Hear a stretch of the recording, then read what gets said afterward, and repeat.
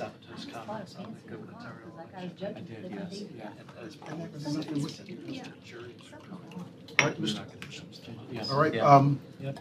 Mr. Manager, before we get started, I want to poll the council about our next tentative meeting, November the 7th, before if we need to make any adjustments.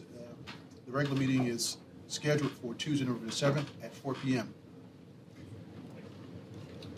Is that election day? Yes, sir, Ms. Smith. Yeah, I won't be here that day. Okay, Mr. Mayor, I don't expect to be here either. all right. Is there any, Tommy, you gonna be here? Yep. Tommy? Okay. We were wondering about a quorum. Yeah. I expect to be working both. Kenny, you're not gonna be No, here, right? Angela won't be here as well. I won't be here. Okay, so that's we'll, four that won't be. I won't. That's name is five. 5. Okay, so, Mr. Clerk, what's the, We'll have this ordinance to cancel the meeting to take up at the end of the last item of the upstairs session. all right, Mr. Manager? All right, Mayor, we've got a handful of items to talk you through this evening. The Christine Morris, our Chief Resilience Officer, and Katarina Oscarson, the Deputy Resilience Officer, are going to give us an update on the NDRC, the Ohio Creek Plan, and so we had to bump them last time, so we appreciate their patience. And then Jerry Chalk, who is Special Assistant to the City Manager, is going to get up and just inform folks about the Waterside Marriott deal. And that'll be actually on your agenda for a vote at your October 24th meeting. And then we started the discussion last meeting about, as a follow-up to the retreat, about boards and commissions, and I know y'all wanted to continue that conversation, so we'll give you a chance to do that. And then Suzanne Purrier and I will give you a sort of an overview of what happened at the retreat and look for a little bit of feedback and guidance from you all for where we go from there.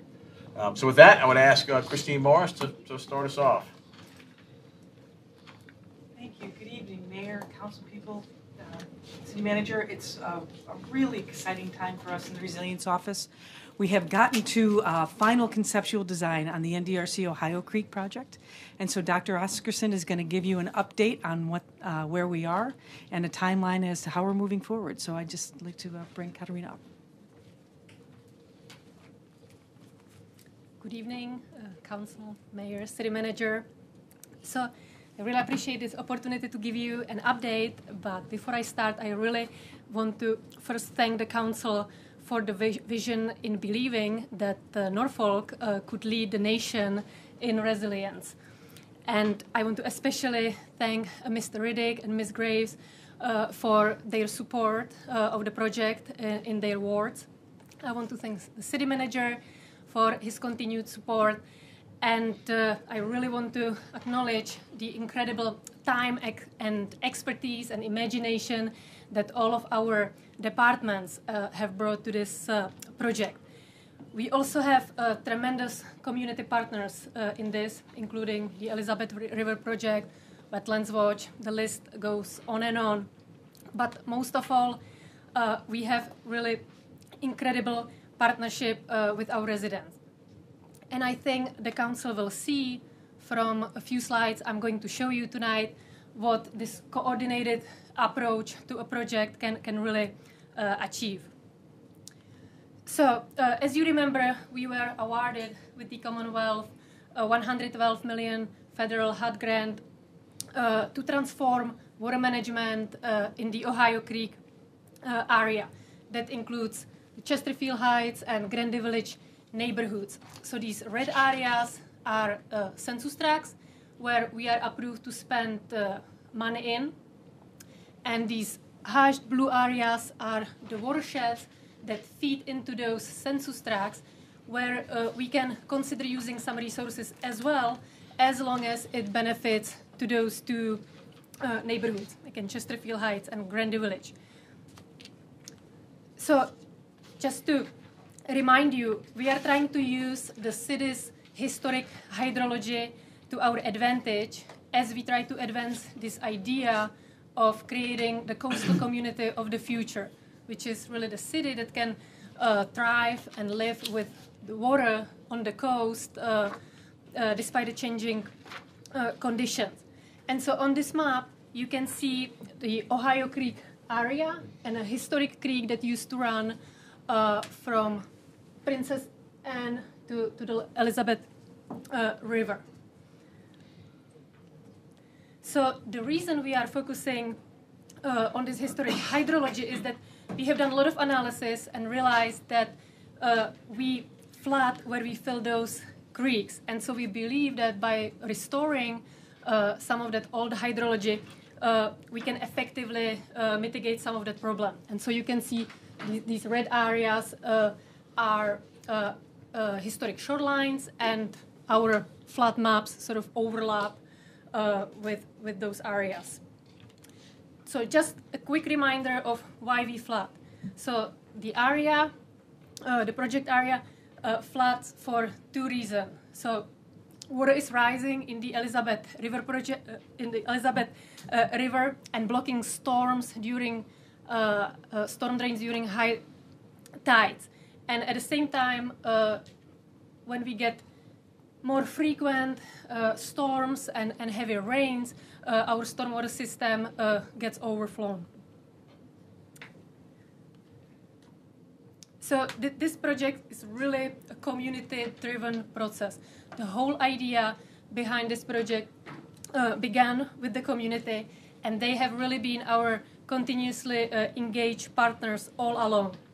We have held around 9 public meetings in the community since June, and here are just some pictures from our recent outdoor event where we use physical demonstrations to really show residents how these interventions will look like and feel like, so that they could be really informed in our discussions. So up here we try to demonstrate how high the berm is going to be, and we had some educational signs there as well. Down here we try to demonstrate how green infrastructure bump outs that retain a lot of water could look like and feel like. So this was really successful event. We are really committed to this level of engagement throughout the whole project. So now I'm going to take you through some slides to show you where we are. And so right now we are in the final conceptual design stage. So from here on, engineers are really taking over, and we are fairly certain that this is what we are going to be building unless the engineers tell us that we can't. And so right now you are looking at a coastal defense. So this is really what keeps storm surge out of the neighborhood and really, water in the river. And so the reason why we have to do this coastal defense is that, as sea level rises and as we get more heavy and intense storms, we want to make sure that the water doesn't come over the edge and flood the neighborhood. And this green line or yellow line shows you where we will be raising that edge. And we will do that mostly by putting in a green, gradually sloped, vegetated berm. Although in few places we may have to use flood walls because we don't have enough room for the berm. And the areas where we will be using flood walls include the Kimball Terrace, and there is a possibility that we may be using some flood walls on the western side right here, but we are not sure about it yet. So we are still working through that with our design team. And in front of that berm, we will be installing a living shoreline to really deal with erosion and reduce wave action. But again, the main takeaway here is that the coastal protection will be a nice green vegetated berm, sort of a bump in the ground. And here are just some pictures of precedents from other places. So on the left side, you can see, an example of living shoreline. Here is an example of a bermed area. This is how a flood wall could look like. And down here, you can see a sort of design sketch of a berm on Chesterfield Boulevard. So this is what residents are going to see from their porches. May I ask you a question? Sure. Now we see the two pedestrians walking. Yes. How far will that travel? How far they would travel The sidewalk? on the side. I mean, will it go as far as Harbor Park? Will it go as far as Waterside? No.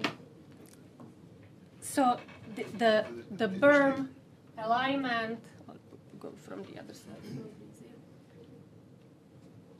So the berm, so those two residents were walking right here on Okay. Chesterfield Boulevard.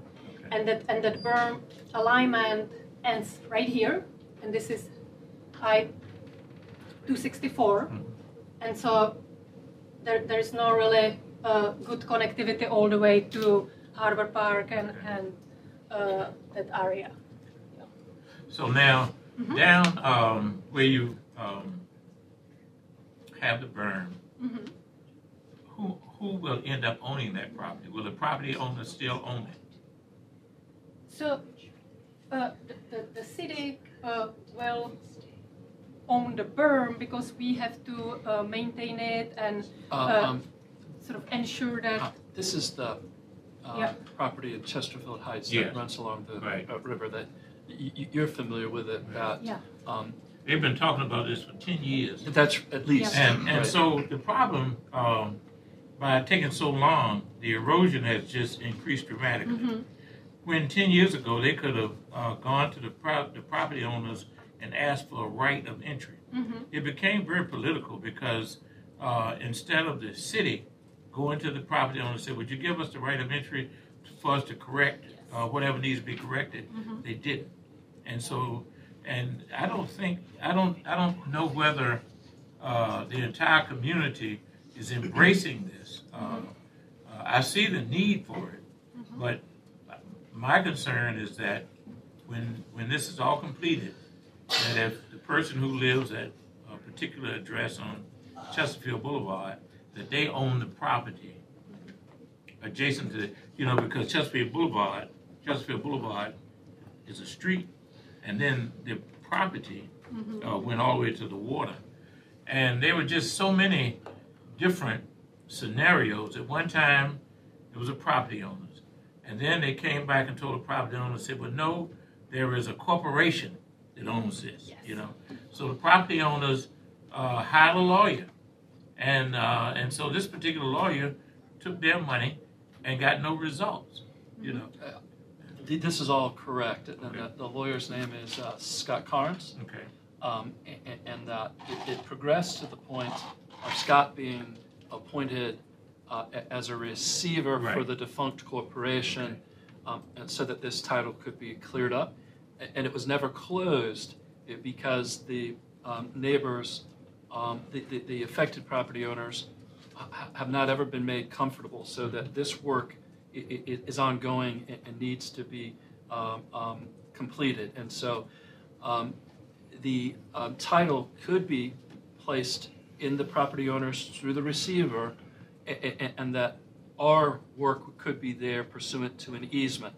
And so that this could and should end up with everybody happy. But there's been a level of distrust, and there is a need for this to be worked through, so that all the issues that you identified are still needing to be completed. Andrea? So you said there have been 9 community meetings since the summer. Yes. So have we've reached out to all of these folks and asked their input. Absolutely, and we are working with the Civic League and with residents who live on Chesterfield Boulevard. We are working with the receiver, and we are working on a public easement that would allow us to maintain the berm, basically construct it and maintain it. So that's what I meant when I said, the city would own it. That really means we will be able to maintain it and operate it and make sure that the structure stays intact and keeps the water out. We will own the public improvements, and, Yeah, and the land exactly. can be owned by somebody else. It's- And I don't know the history like you do, Mr. Riddick, but it seems like this would be an improvement to their property values? Well, it's a little bit more deeper than that. Okay. As I said, had this been done 10 years ago, then it would be much more shoreline for the property owners to enjoy in terms of the frontage of their homes. And, you know, I just wonder sometimes, you know, why things occur, you know, the way that they do. Now, down at the other end where Grandy Village is, Yep. Did HRT make an investment down there, maybe $25,000? My understanding was that they mitigated some of the wetland Wetlands, restoration as a part of the light Right. rail. So Right. yes, there's Okay. good mitigation This was there part of light rail. as part of the light rail Okay. construction. Yeah. Well, I'm glad we got the $120 million grant to move ahead, you know, for this Yes. now, at least. It needs to be. Right. Can't get the 10 years back. Can't get the 10 years back. And somebody who lives in a similarly very flood-prone zone, I wish we had that $120 million short. So it's good that we're doing it. Well, I guess you can say that, but it's a lot deeper than just, you know, just that. My question is, okay, we got 120 million over there, but Tidewater Drive is still gonna flood. Yes. You're still not gonna be able to get down Tidewater Drive, you know, at Virginia Beach Boulevard, or at Brampton Avenue. And over here, this is, while I see the prudence in it, but it's more beautification than anything else, because like I said, 10 years ago, the homeowners would have had much more property to enjoy. And so when I'm thinking of $120 million going towards flooding, I'm still thinking about, you know, about a month ago, you got in an accident trying to get to city council meeting. We still couldn't get down here. You know, so it looks like to me that the money would have been, and trust me, everybody knows I'm not an engineer. And so for whatever reason, it went, you know, in the direction that it did. I guess, you have a foundation for that. So anyway. Yeah, no, absolutely. And, you know, we submitted the Tidewater area in our application to Right. HUD as well, and this is what HUD chose to fund, and, you know, allocated the money specifically to those 2 census tracts and the watersheds that feed there. Yeah. And I'm in no way questioning, you know, your presentation Sure. and what you're doing. What you probably hear is frustration from 10 years ago when this thing could have been done correctly, but nothing aimed towards you. Thank you. All right? And just, yeah, in terms of berm, that's why we are creating a lot of sketches like this to really help people understand how the change is going to feel like, and how their view is going to change, and they will be still able to see the water and enjoy the neighborhood the way it is. So that's, if there are no questions about this coastal alignment, I'll move to stormwater. So now I'm going to talk to you a little bit about how we are going to address stormwater. And there are 2 reasons why we have to do that. So first, right now in very heavy rains, this neighborhood is not able to clear all the stormwater. We experience it in many other places in Norfolk as well. And second, as we raise that edge to keep river out, we are creating a condition where less water can drain off the land during the rain. And so we have to make sure that we mitigate for that. And we are going to do that by taking a multi-layered approach to stormwater. And the main goal of this approach is to increase our capacity to hold water in as many places in the neighborhood as we can. And to do that, we will be improving that capacity by implementing several strategies. First, we will be using larger pipes and cisterns underground. Secondly, on the surface, we will be restoring the existing wetland areas, so all those sort of green and blue spaces you can see. And thirdly, we will be improving streets and enhancing them with bioswales and rain gardens and corner bump outs with green infrastructure to infiltrate some of that water.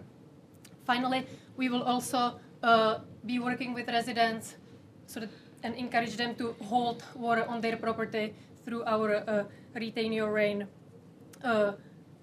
work. So basically, everywhere you see these dots, that's where we will be putting in those green infrastructure corner bump outs. And everywhere you see these dashed lines, this is where we are going to be putting in those bioswales. At the same time, in some streets, we will be able to put permeable pavement into parking lanes. So that will help us hold some of that water as well. And so the big idea behind this is that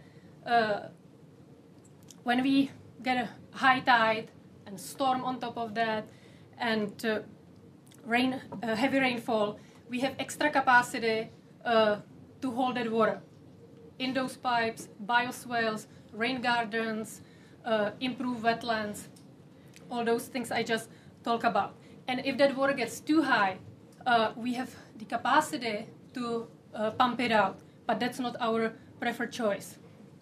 So we have done some extensive modeling and found that these green infrastructure based water catchment features really hold some substantial amount of water and allow us decrease that requirement for pumping. And so from our initial thinking, 4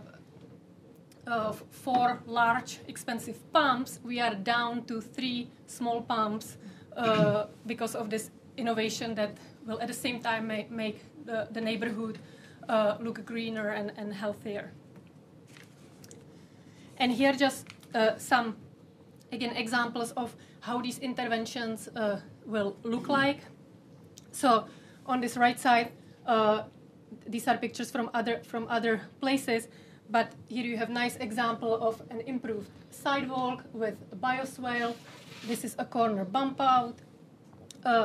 This is how we are going to be improving those wetlands and creating storm parks. And this is Marlborough Avenue sketch and Kimball Terrace to show you what people will actually see in the neighborhood. Last thing I want to mention about this stormwater is that as part of this project, we will create a pattern book, much like you see in Huntersville pattern book. But this pattern book will be around green infrastructure for private parcels. And so by doing that, we want to make sure that residents across Norfolk can choose these pre-designed green infrastructure packages that they can implement on their properties. And at the same time, our goal is to really train workforces to be able to construct these type of pre-designed green infrastructure interventions. And we will, of course, test it first in this neighborhood using resources from the grant to see if it works. And then we will study the whole city to understand the typology, to see how the conditions change, and we will include it in that pattern book.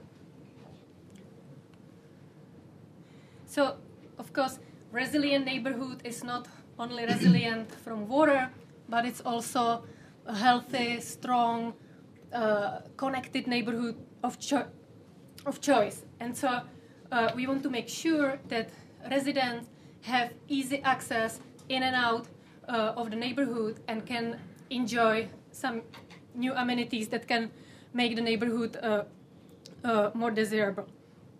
So to improve the connectivity, we will improve entrance and exits at the Kimball Terrace and Ballantyne. So Kimball Terrace is right here. So this road right now floods at 4 feet, and we will realign it and elevate it so that it doesn't flood to 8 feet. And we will be also making improvements to this Valentine underpass walkway, which will make it easier for residents to get to the light rail. And see, right now there are only 2 exits out of the neighborhoods, and one of them floods during heavy rain. So this will really enhance the connectivity and the safety of that neighborhood. Dr. Oscar, Sure.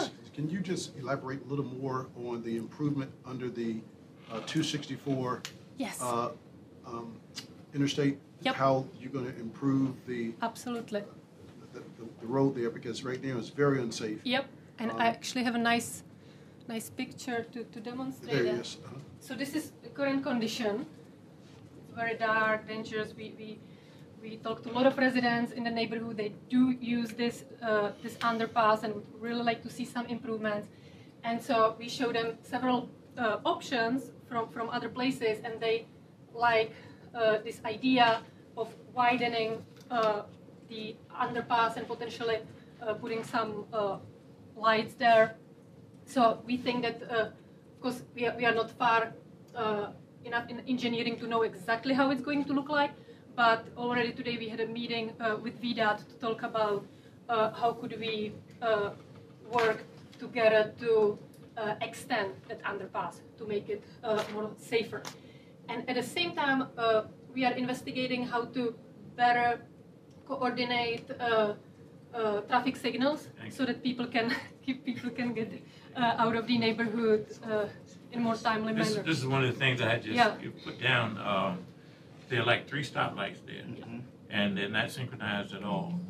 And you'll stop at one in front of the school, then you stop at another one, and then you have the one for light rail. You know, so that would be an improvement if you could, you know, incorporate that. Yeah, we are working with our transportation department on to do exactly that. Now, what is that walk up your top? The top picture. What is that? So The top right. The wetland trail. the wetland. Yeah. So these are. Oh, it's actually cut on the slide. Thank you. But these pictures on the right side are precedents from other places. Oh, Because as you could see from this picture, so you know we have one wetland here, and so community expressed an interest in having some wetland trail or a public pier at the end of the Valentine. okay. So so one aspect is this connectivity to get people safely in and out of the neighborhood and make the community more connected, which of course helps with economic vitality. And another aspect we are currently working on are community assets and amenities. And so we will be holding imagining sessions with our parks and recreations, NRHA residents, botanical gardens, and other partners to really talk about what would be the best mix of amenities we could put in this green area right here. Because right now you have nice ball fields there and they flood. Yeah, swimming pool there. Exactly. Yeah. And so we want to improve them and put some fitness stations and other amenities that, of course, determine with the community. So we think that we can accommodate a multi-use playing field, a basketball hall, and those fitness stations. That's sort of what residents told us they would like to see. But this Valentine corridor is really a showcase. It's going to become a showcase street for the neighborhood and a gateway that will be accessible to Chesterfield Heights and Grundy Village. And just to show you how it may look like, so this is a sketch of a Valentine corridor. So as you can see, we will be demonstrating a lot of those water retention features on a Valentine. So you have pervious pavement, bioswale, corner bump out, and at the same time you will be able to, from light rail, you will be able to pass through this safer underpass, walk through this improved condition, all the way to a public pier that community expressed they would like to see, public fishing pier. And this is one of the places where we may have to put a pump station. So we are investigating how can we use the pump station for educational purposes, so that it actually doesn't look like a pump station. It would sort of fit nicely into the character of the neighborhood.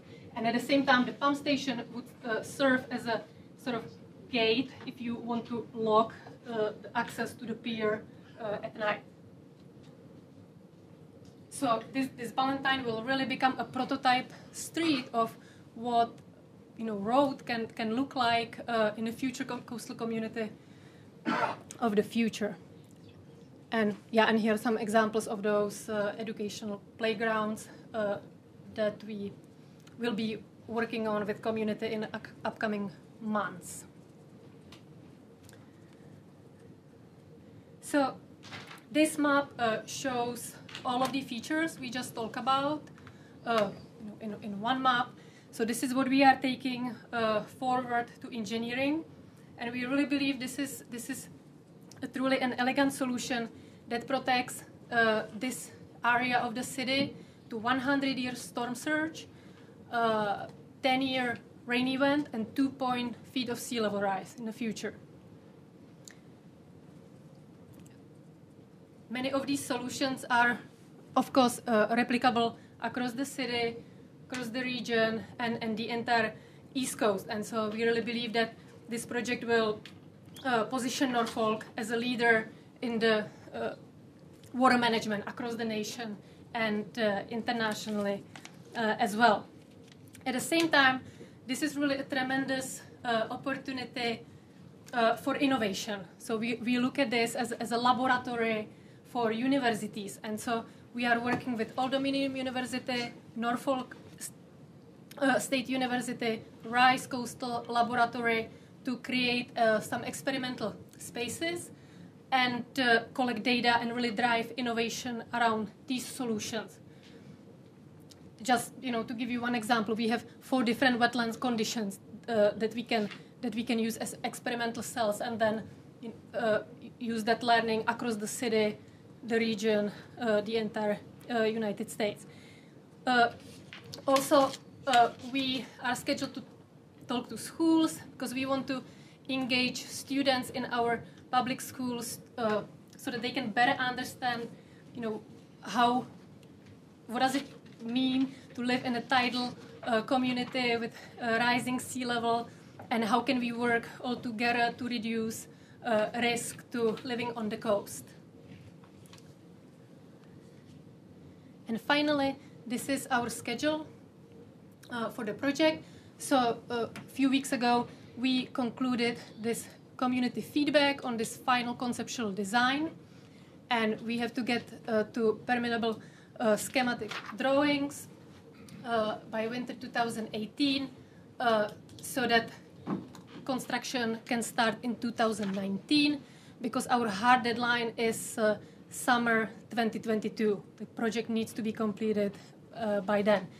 These are slightly conservative dates for, we believe we can get to this milestone a little bit faster. All right. And I would be happy to answer any additional questions. Thank you very much, Katerina. Thank you. All right. Mr. Manager. Hi, Dr. Oscarson, thanks so much. That is, without telling you something you already know, but it's important for folks at home maybe that are seeing some of this stuff for the first time. This is a massive undertaking, and it is significant on a lot of levels. It is significant from just purely an engineering perspective. You heard, I thought the summary was dynamite of talking about this as a laboratory, and Mr. Riddick is exactly right. We're going to do wonderful things in this neighborhood, and yet we've got challenges all over the city.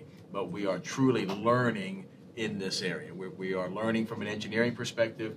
We are learning from a civic engagement perspective. I think there is a lot that's going on out here that we've had some successes and we've had some failure, things where not as many people have shown up as we would hope, and things where lots of folks have shown up. And maybe one of the most creative things that this team did was what you saw in those pictures was literally showing you the scale of the different solutions and samples of what was going out there. So, if you don't work in this stuff every day, if you're a resident, you don't really understand what these folks are proposing for you. So you could see how high some of these things are and how big they are.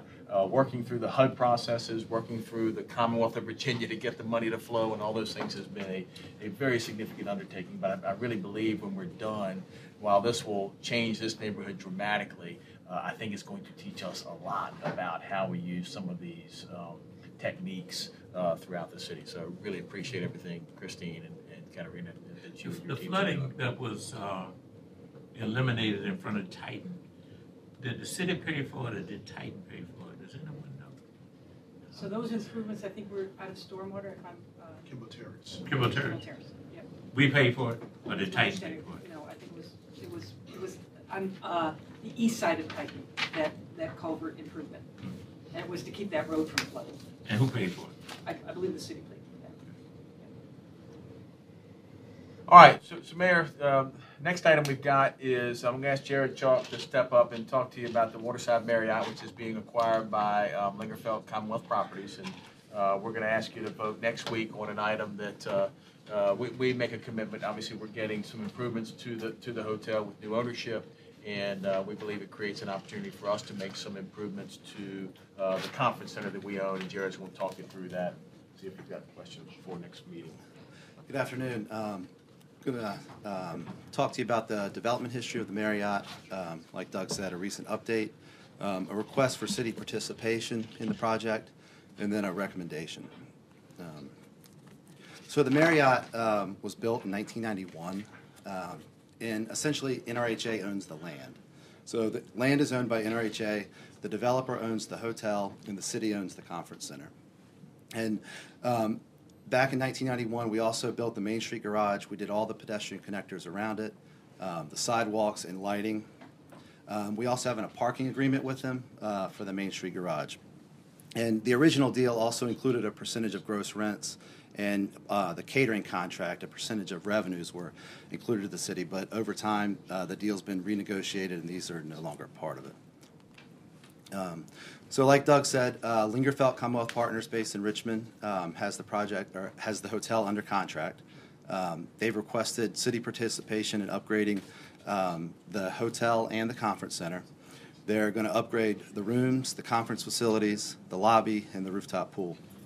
And they close on the purchase either this month or in November, and they've agreed to secure a 20-year extension of the franchise with Marriott. We believe that the purchase price is somewhere around $35 million, and they'll be doing about $15 to $20 million in upgrades on the hotel. The deal that we've come to discuss with them is they would purchase the NRHA-owned land under the hotel, just under the hotel for $1.5 million. NRHA would retain the land under the conference center, and we would retain ownership of the conference center. We would then spend no less than $4 million over the next 3 years in the city's own conference center. That includes the $1.5 million in land proceeds. So essentially, we'd spend another $2.5 million to upgrade the conference center facilities. We would then also, we'd have a performance-based grant that would be paid on an annual basis. And the next slide, I'll get into a little more detail on how this will be calculated. But essentially, the first $600,000 in new revenue would come to the city, and anything above that $600,000 would then be paid to the developer. The maximum annual grant payment would be $600,000, and there'd be a maximum total grant of $3 million, and it should be a 10-year term commencing in 2019. So if you look at this table here, this kind of gives you an overview of what the grant payment could look like. This line's the base year, which is 2017. 2018, we're assuming that would be a year of construction. And then this assumes that there'd be $1.2 million in additional revenue coming to the city every year. So the green would be the first $600,000 that would come to the city. and the orange would be the amount of the grant that would be paid back to the developer. So this is all new money. The city gets the upside, and we always maintain what we're currently getting in 2017. So after 2017 calendar year, we'll know our base, and then anything above that would be new money to the city in terms of revenue or a grant payment back to the developer. So our recommendation is to move forward with this proposal. Lingerfeld would secure the Marriott for another 20 years. They would do 15 to 20 million in renovations. It's a great project. Really upgrade the hotel. The land under the hotel would be transferred to Lingerfeld for $1.5 million. And then NRHA would provide a performance-based grant to the developer for everything in excess of the $600,000 over the base year 2017. And then we do the $4 million over the next 3 years for the conference center. When will we start getting money? When will we start realizing the worth of this investment? 2019. So you close on the land quickly. So you get the $1.5 million of the land sale at closing. And then in terms of new revenues generated by their improvements, you probably... It'll be about a year of construction, we believe. So good. Go ahead, Adria. So what happens if we do nothing? If we do nothing, Probably lose the flag. That's not yeah, the key. Well, I just want people to understand the risk we have is we lose potentially the Marriott flag and the conference center continues to decline. Right. So what you've got is a property that is the current owners haven't spent the money to make the improvements, and if you stay on that path, there is a risk that you ultimately lose the Marriott flag. And so part of what we think you get out of this transaction is that monies generated by the transaction are paying for our improvements in our conference center. So we own the conference center, and that's where we've got to spend that money at some point anyway. The improvements that the hotel makes get matched by the conference center. And if this is a home run, then the new owner and the city get to share in that. But we get our money first, and I think that's a really important So we've mitigated our risk. correct. yeah, essentially this Long provides. way of saying we've mitigated our risk. All right, Dr. Whibley. Oh, I just was saying, so often with these deals, the headline is cities dumping this amount of money into the Marriott. And I just hope that we can do whatever we can to get the message out. No new money here. This is our property that we're improving, that we're obligated to do anyway. And, I don't know how you hone that in. I mean, we've tried for a long time, but invariably it always comes back as we're giving away money. And so would you repeat what you said again about no new? Yeah, I mean, essentially this deal provides a revenue stream to pay for our conference center upgrades. So we get the first $4 million to upgrade the conference center, and there's no new money. And if we don't, And there's if we no don't do new it- money. No, it's all new money. It's all new money. Right, but Yeah. you know what I mean, it's all Yes. new money. Yeah. And if we don't, there's some risks, and there's no plan right now to upgrade the hotel other than. I'd like to just say anecdotally, I mean, my husband has conferences here in town. He brings in hundreds of people. They use all the hotels down there, but they have people who would check out of the Marriott because right now the quality of the product there, unfortunately, is just not that great. And it's great that we're bringing more people downtown for our big conferences, but we need to make sure that the quality of all the hotels is upgraded. And it seems like we've got interest from folks. And I also like to point out that this wasn't the first crack at this, and I appreciate the manager for saying, hey, listen, this wasn't a good deal when they originally presented it, and let's take another bite of the apple, and that we're not so anxious to do a deal that we're willing to go ahead and negotiate. This is a much better deal the second time around, so thank you. All right, Jerry. Jerry, thank you. Well done. So at our last meeting, we had some conversations about boards and commissions, and so wanted to give Councilman Smeagol and Councilman McClellan a chance to continue that conversation with you. Sure. So I've taken all of your lists and compiled them, but I'm still missing 2 council members' lists. So once I receive those, I'll be able to email out. It was pretty interesting to see what you guys chose. There was some common ones, like everybody wanted to be on the Chrysler Museum of Art board as the liaison for that, but there was some separation. Nobody chose the school board to be the liaison to the school board, so I added that to Terry's list. Are we actually? You're not attending the meetings. No, but overseeing. In essence, are we overseeing these boards? You're a liaison. All you're there is for the chair to communicate with. I'm not going to participate because I think it's a poor idea. So you're not going to get one from me. It's an awful idea. Okay. Yes, Terry? Martin and I were talking about this before the meeting, and frankly, it was his thought that, which I thought was a great one, was that there may be some opportunities to combine some of these groups in addition to what has been proposed. And perhaps by having us be liaisons for similar types of committees and being connected with them, then maybe we could make some recommendations to either have them work together or have them work as one.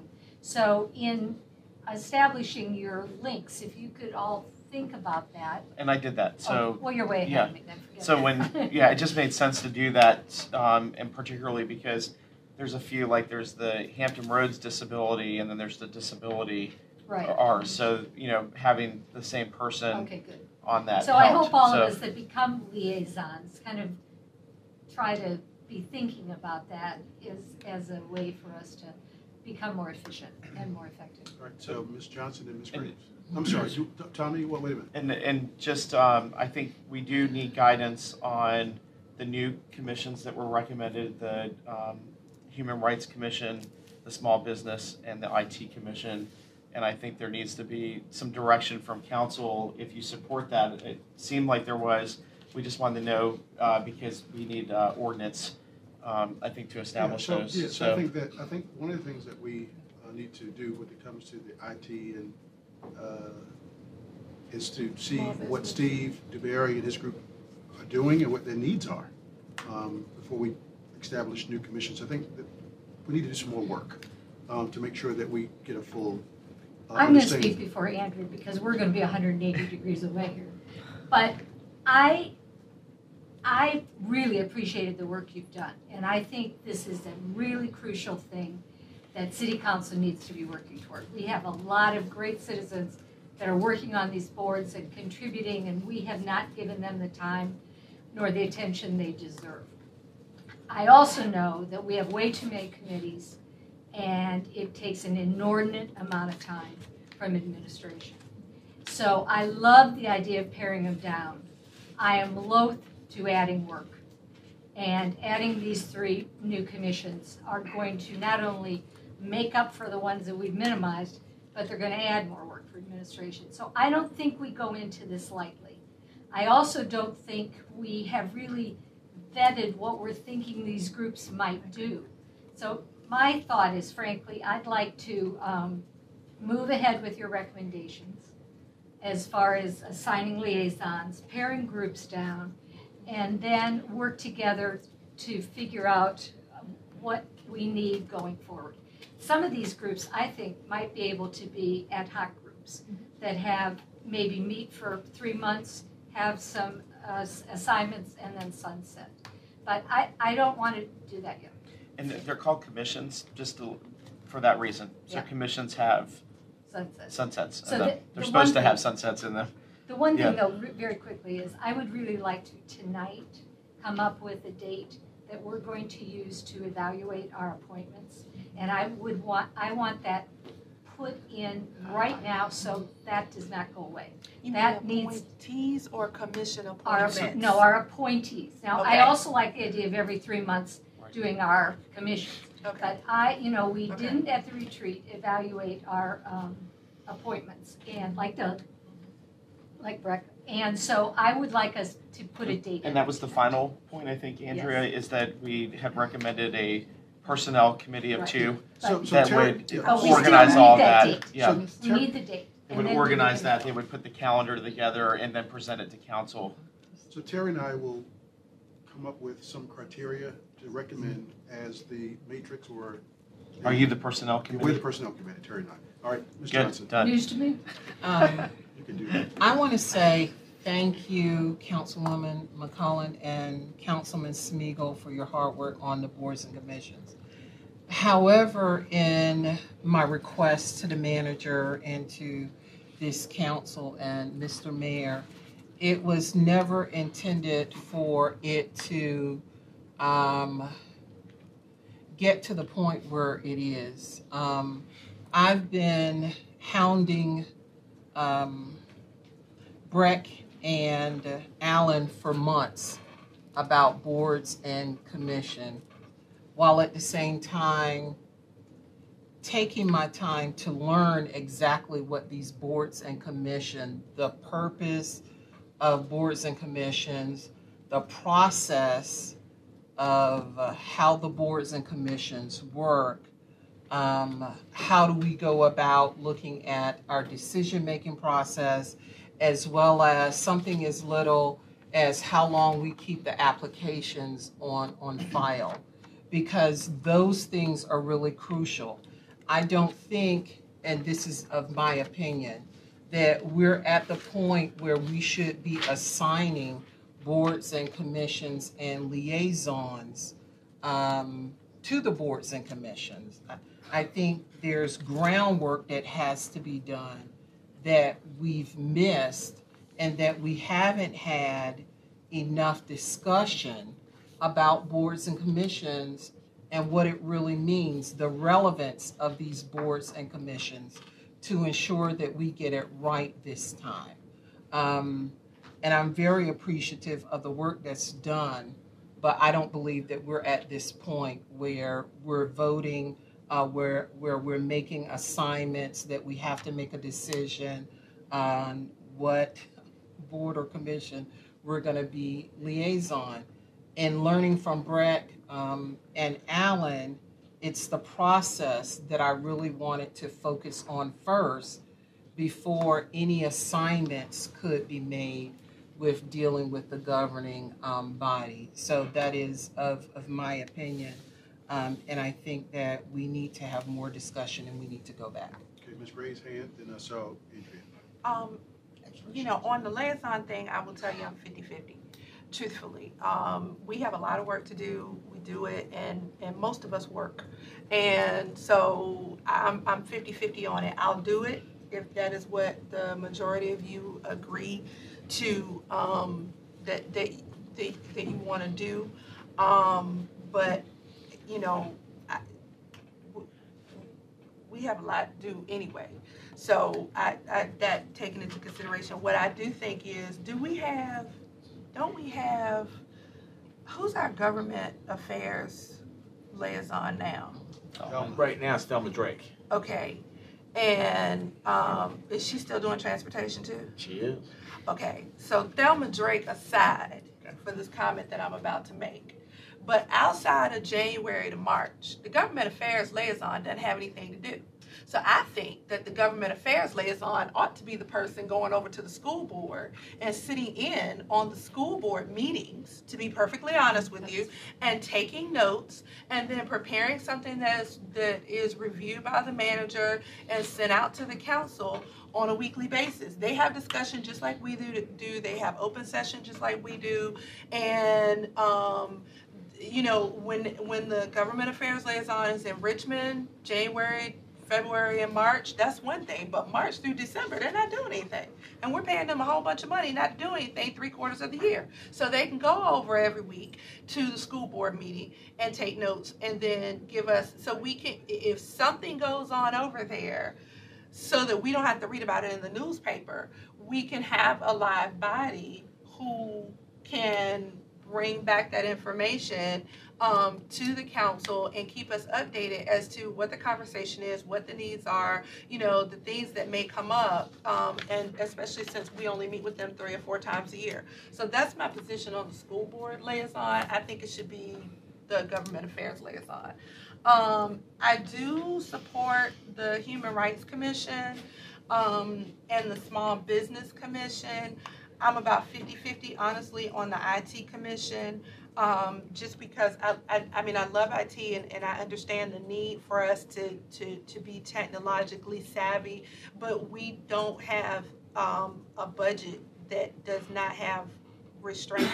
And so I get, a lot of times IT people have all these great and grand ideas, and all these great and grand ideas come with dollar figures. And kind of once you throw it out there, it's like, oh yeah, the city should do this and the city should do that, without any concern for how much it costs and what we have to deal with, as a city with a budget. So I'm a little concerned about that side of it. And I don't necessarily support a personnel committee that is an in-depth committee. If a couple of you, like Kenny and Terry, want to get together and put together recommendations for an evaluation, I think that's fine, but I think that committee should be ad hoc. I don't think it should be an ongoing kind of committee. I'm not signing up for ongoing. I know, you're on a time schedule. All right. Okay, Andrea, then Tommy, I'm sorry. So I think what we started last week was a start, and I don't think tonight was intended to be a finish. It's a conversation.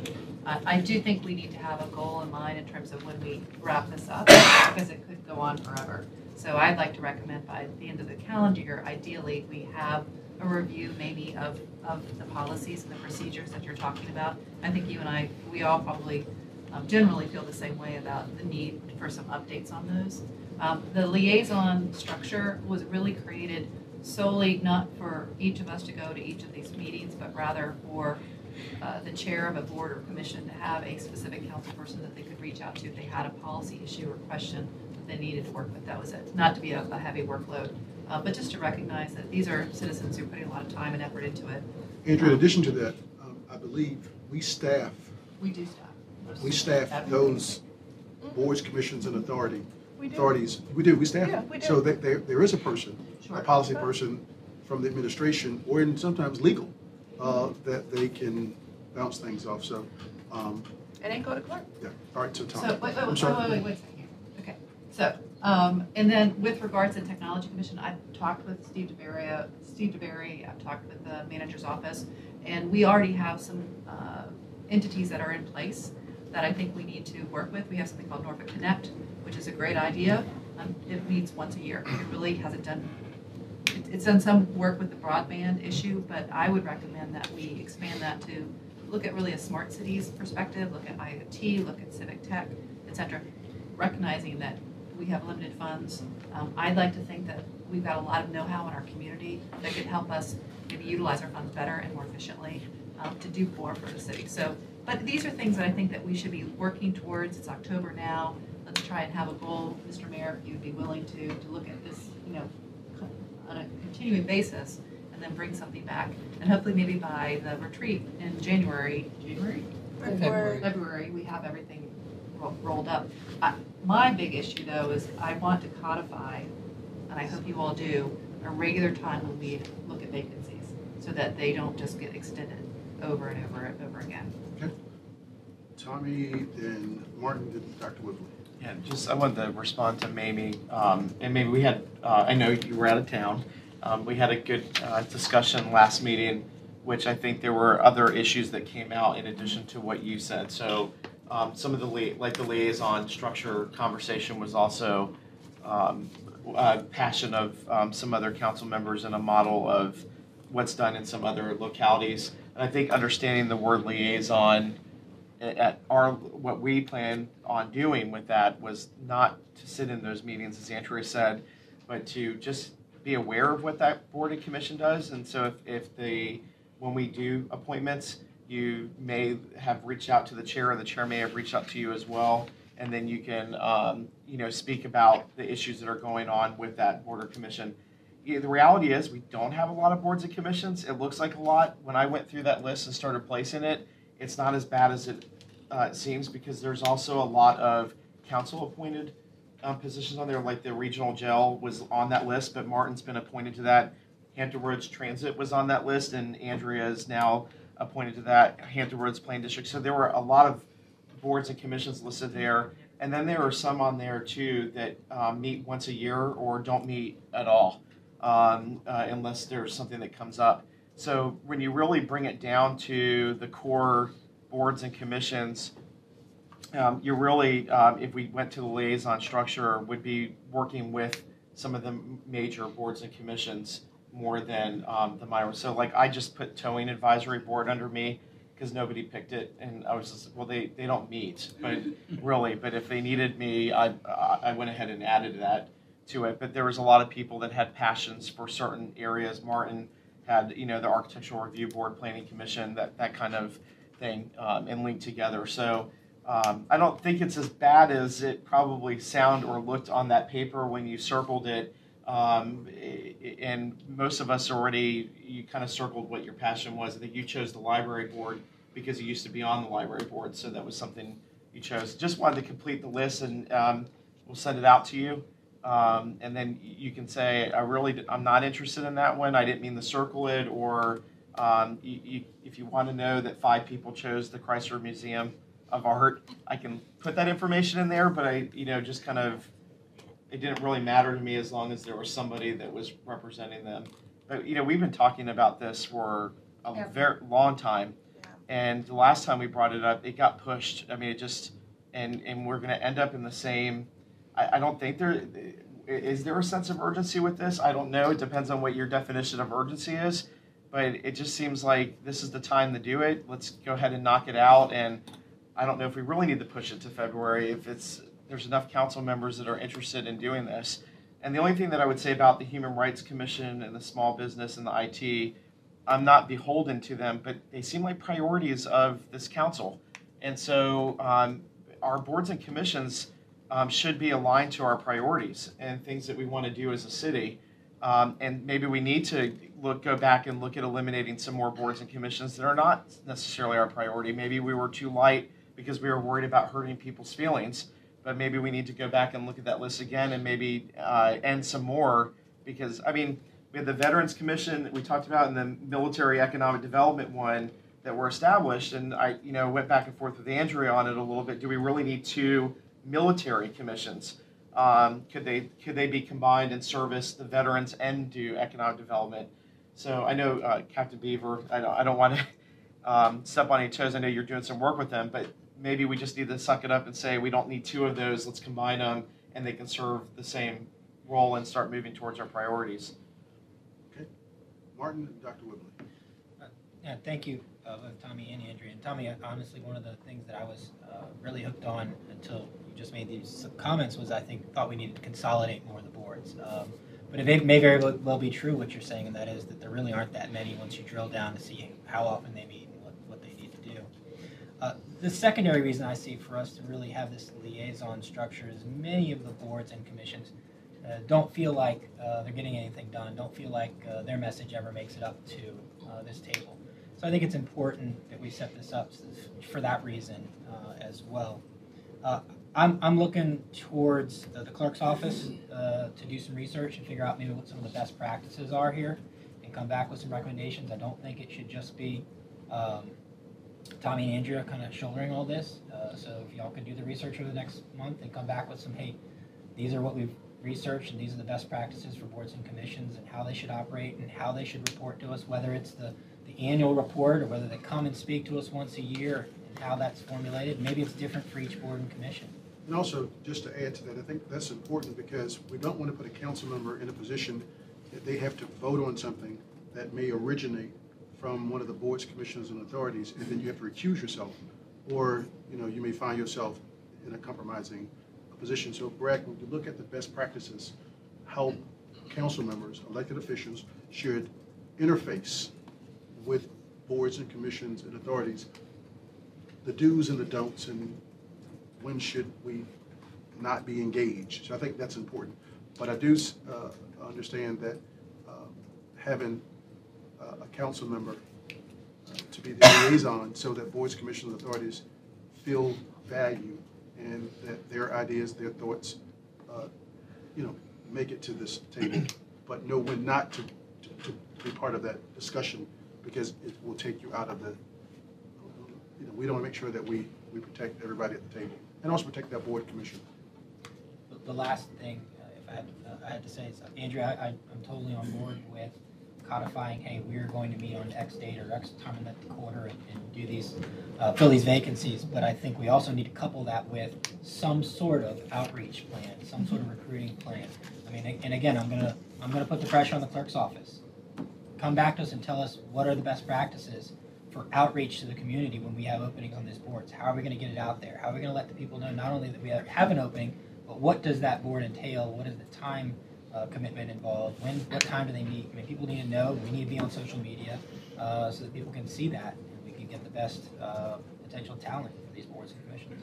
A better description of the boards and commissions online would probably be very helpful, because some of them are very vague, and if you read them, you still go, what does that mean, or what do they do? So maybe going back and revamping until we can get a better system in place, those descriptions, and including the dates and times that they meet so people will understand the obligation. Finish? Okay, Dr. Wood.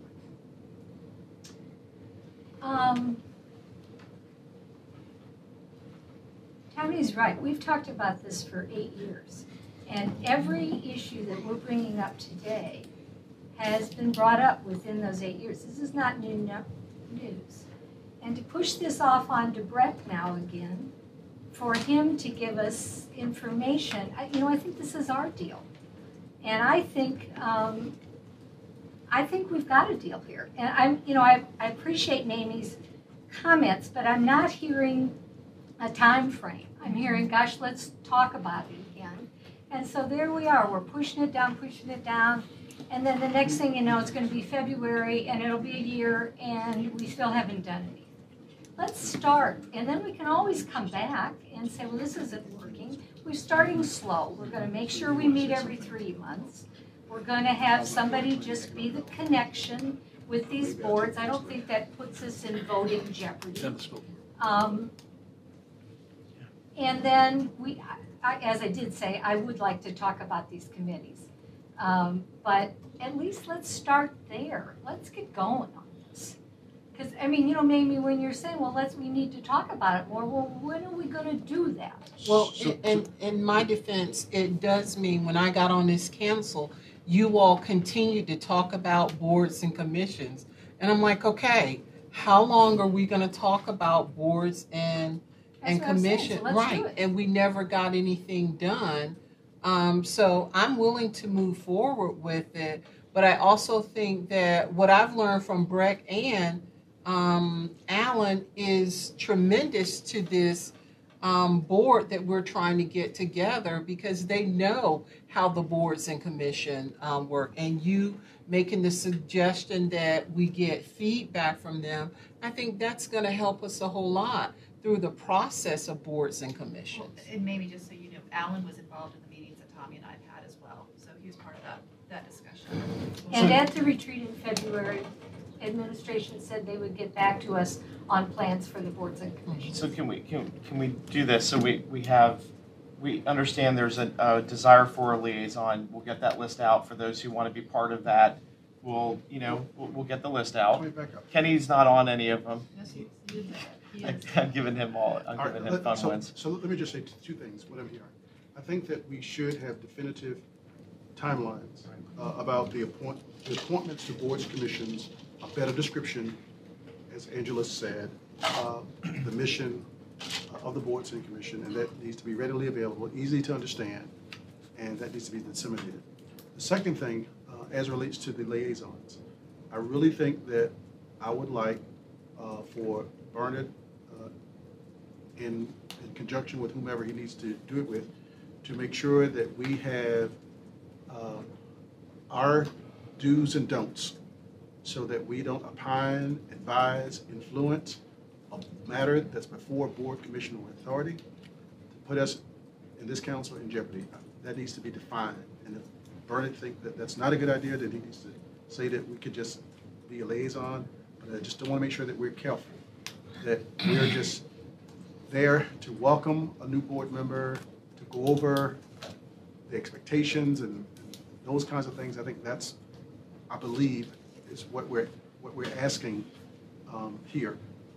But Bernard, you want to make sure that we're ironclad here in our role. Yeah. Yes, I think that I'm hearing everybody say that, and I'll be happy to put that, help define that role of liaison, so that it's clear that you're not being obligated to undertake service on the board or otherwise substitute your judgment for it, so that but by all means Yeah. that And we other can councils make do it, so make it's that not, clear. I mean, it's already been established. It's not something that Norfolk's inventing. So there's, Doug, you had it at Portsmouth Council, right? You did. And did you go to their meetings? Did you go to your boards and commission meetings? Calling me out on TV. No, I'm saying you weren't Not necessarily. Not Just so you necessarily. didn't even go to the You council kept meetings. that relationship, and they had somebody to call, and if there was something relevant on the agenda, you went to that meeting, but no, you didn't go. Yeah, okay, that's what I'm saying. And then, so that, and I think the problem with the calendar is that we don't set our year calendar until, our meeting dates, until later this year, right? December is usually when we plan January through, so We've actually got a draft for you that we're going to bring to the next meeting. So on that draft, go ahead and add, the 4 meetings that we would do board appointments, right? Because you wanted, Andrea, was it every 3 months that you were? Quarterly is what we did. Quarterly, right? That's what we did. So just add that to that calendar that you present to us on, these are the 4 dates that you're going to do those board and commission appointments. And then the month prior, to have a list of all the vacancies and all those who applied thus far, so that we have a full month to go out and recruit folks appropriately. So just whatever little tweaks we're doing right now are so much better than where we've been. So, I mean, we know that there's a lot of work that needs to be done. Some of it will be when Breck, whatever programs decided to help organize all that. And that's not a decision that needs to be made today, but some of the feedback that's been collected over the last 8 years, on that will hopefully help. Okay. Where's Paul Frame when you need it? I have one thing. Yes. Tree commission. Tree commission. Tommy brought up scheduling, and since you guys are working on a preliminary schedule, I've talked to a couple of you on council about it, but I would like to propose changing our council recess. Currently, we do it the last week in July and the first full 3 weeks of August. I would like to propose, if nobody has a problem with it, making it the full month of August instead of the last week of July and the first 3 weeks of August. That way we get in all our Why don't July. we do all of them? Huh? Why don't we just do August as well? No, that's what I'm saying. Do all of August instead. Normally we do And still the last week of July. no. If We'll get the first week in September, but though, Mr. Riddick. If according to our what we can do in Richmond and the length of time that we can take off, why not take that? Because all of you usually steal a week anyway. So why not just Because we get because the week following the first week of September Right. is Labor Day, so Right. we get that week anyway because we don't have a council meeting the Tuesday after holiday. Yeah. So we would get those Yeah. same dates, Fine but with me. it would keep us in our second and fourth. For the council meetings, we wouldn't have to jiggy the schedule, Right. and we do. So Mr. Rick is saying Angela take July off. Angela, we'll figure it out. We got you. Yeah, all of August would be, and then of course the first week in September rather would be ours anyway because of Labor Day. Any time for you to ask about Christmas? You always. Oh yeah, thank you, Mr. Riddick. So since you all are doing the calendar, Christmas is on Tuesday the 25th, and we normally Monday. give a Monday the half. 25th. Monday. It's Monday. No, wait, my calendar says It's Monday. It's wait a minute. I'm in 18. 18. Sorry, hold on. I'm in 18. All right, so it's Monday. All right, can we look for Friday off, maybe? So we're going to bring you a draft calendar, and you all can edit it as you see fit.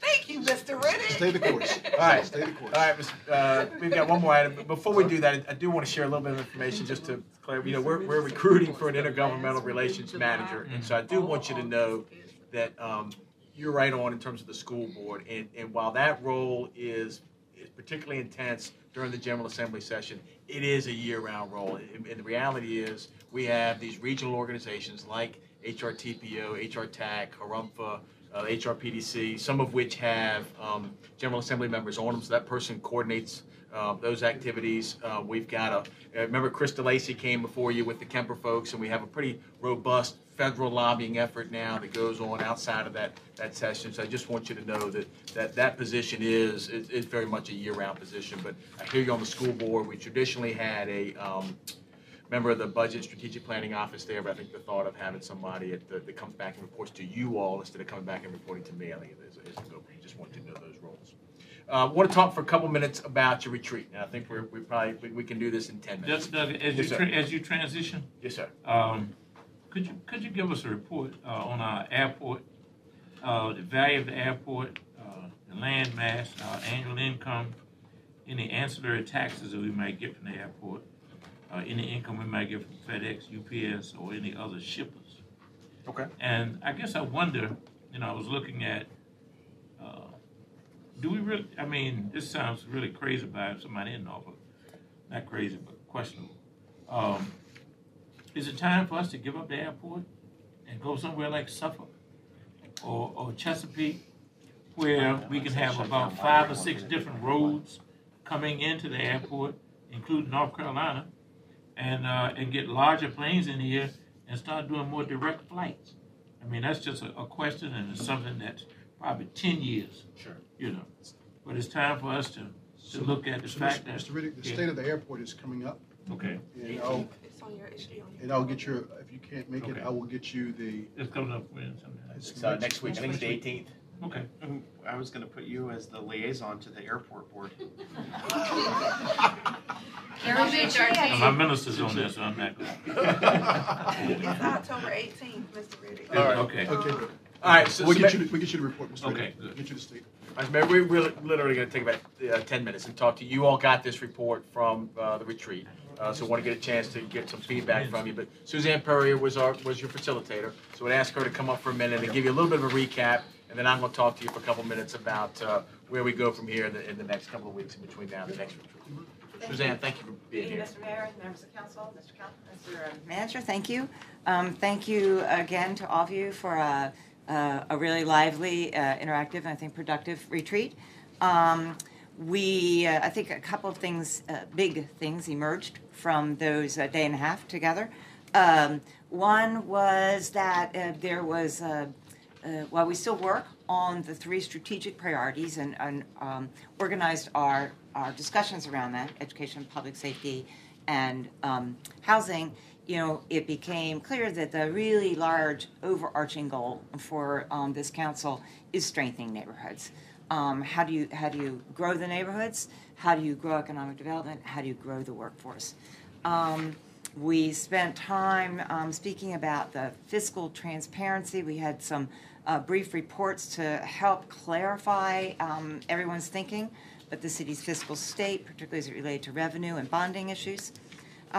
Finally, we spoke about civic engagement. That was really embedded through much of the conversations, a manifestation of which we just heard with the boards and commissions conversation. So I think finally there was discussion about the idea of One Norfolk, the brand and the vision of Norfolk being a really vibrant, inclusive, and creative waterfront community. I'm not sure that there was an adoption of a vision out of this retreat, but there was certainly a consensus that One Norfolk was important, even as you all spoke about the times when there was creative tension between the needs of One Norfolk and the needs of individual wards, specific needs of individual wards. So that is the nutshell report. Just a quick touch base with you all. Any other reflections, comments? You've had a couple weeks to digest some of the retreat. Anything that you wanted to talk about we didn't talk about? Anything that the manager and I need to know? Where's our artwork? Great question. So, unfortunately, Ed Trask lost his father between the time we had the retreat and the last couple of weeks. So he's actually committed to getting us that piece back by the 24th of October, so by your next meeting. So we'll bring that forward. Where have you picked a place for it to go? We have not. We think City Hall. So what I'd ask you to think about is where should it hang? And the places we're thinking are, should it go in here? Should it go down on the first floor? Should it go outside the chambers? But that's one of the questions we'd like for you all to think through when we bring that through. So give that. You should be in the hall with the portraits of all the mayors. All right. So, Kim, I'd ask you to pop the next slide up. So in terms of kind of where staff takes what happened, I'd ask you to kind of go through the report, and if you've got stuff that either isn't accurate or you want to add, we'll certainly make those changes. But in terms of kind of where we go from here, the last time we kind of came out with the 3 themes, and so we themed our 3 priorities. So we themed our work sessions around those 3 each of the next 6 months. So we'll start structuring the 6-month calendar now. Heard you loud and clear of keeping it up at those strategic issues and balancing presentations and making those things, 3, 4, 5 slides, not 45 slides. This idea of the fiscal transparency, we're going to talk. Our thinking is we're calling them sort of budget vignettes. That at every one of your meetings, we're really trying to start the budget process earlier, and we've had Andrew and I've had some real specific conversations about retiree COLAs and things like. There's different issues like that are big and important, but need time, now rather than in the spring. And so we'll bring some of those things to you each meeting. We agreed that we do the field trips by ward. We'll do those on those off nights. Obviously, we canceled the one for November now. Code enforcement got a lot of conversations. So James Rogers is taking point on what that would look like and is pulling a group together. And right hooked in with that is this whole issue that Mr. Riddick talked a lot about, sort of beautification and what our gateways and neighborhoods and whatnot look like. So we'll bring that back to you in terms of some recommendations. Obviously, we got started on the revenue sharing agreement at our last meeting and in the conversation with the school board. And Catherine Whitesell has taken the point there. The strengthening neighborhoods and the pilot program, Susan Perry will carry that forward for us. I think communication will just always be a constant theme. One of the things we're trying real hard to do is over communicate, but there'll be times when we get it wrong, but we'll really focus on employees. We'll focus on, and that's one of the pieces that I think I haven't done as well as we'd like to do as we get our full team in, but really getting that feedback both to and from the employees, but how we communicate with citizens, and frankly how you all communicate with yourselves and how I communicate with you all is the pieces that we'll really work on for you in the coming weeks. Kim, one last slide. And I'd ask you to think through. We lean toward the next retreat would be that February time frame. We'll in the calendar. We'll put a suggested date for you there. We'll want to think through kind of what the focus of that one will be. Nothing we're going to decide right now, but be thinking through kind of what you want as you all made clear to me about the week before the retreat. It's your retreat. And so it's your agenda, and it's for you to work on. So be thinking about that as it will be here for you know it. And then we had some different conversation about the location. I thought the attics worked out really well in this case, but we've had conversations about whether it should be in town or out of town, and where it should be, where it might be, and we'd look for some feedback from you all on that. So you're talking about the mid-year retreat in February. February. Yeah, February. Okay. So 3 months from now, we had our retreat in October, so 4 months later, we're doing a mid-year retreat. So you had the retreat September, so October, November. Well, so the thinking is 6 months is what I'm thinking, is where I'm going with this. So here's what I'm trying to do, and you can obviously push back on this, but trying to do February is getting you ahead of the budget process. So there's something substantive. Okay. But I'm on it. So if you push it to March, April, maybe it's better to push. I don't know. I think September and February work. Okay. But if you push it to March, April, you're in the middle of the budget cycle as opposed to ahead of it. Okay. I think we should do our September retreat. We should move it as part of our vacation period. I mean, in August, it should be. You can take your vacation. No, I'm saying take a week and do it then, and then we go on vacation after that retreat to give staff time to process what we've talked about at the retreat. It's 2 days. All right. So we just ask you to think about those things. Those are the places we'll need some guidance from you all, but that's where we're heading on the retreat. Mayor, that's all we got for you. All right, good. 6 months. See you upstairs. It was shoe close. Well, I understand with the budget thing now. I'm good with that. I'm good with going in February.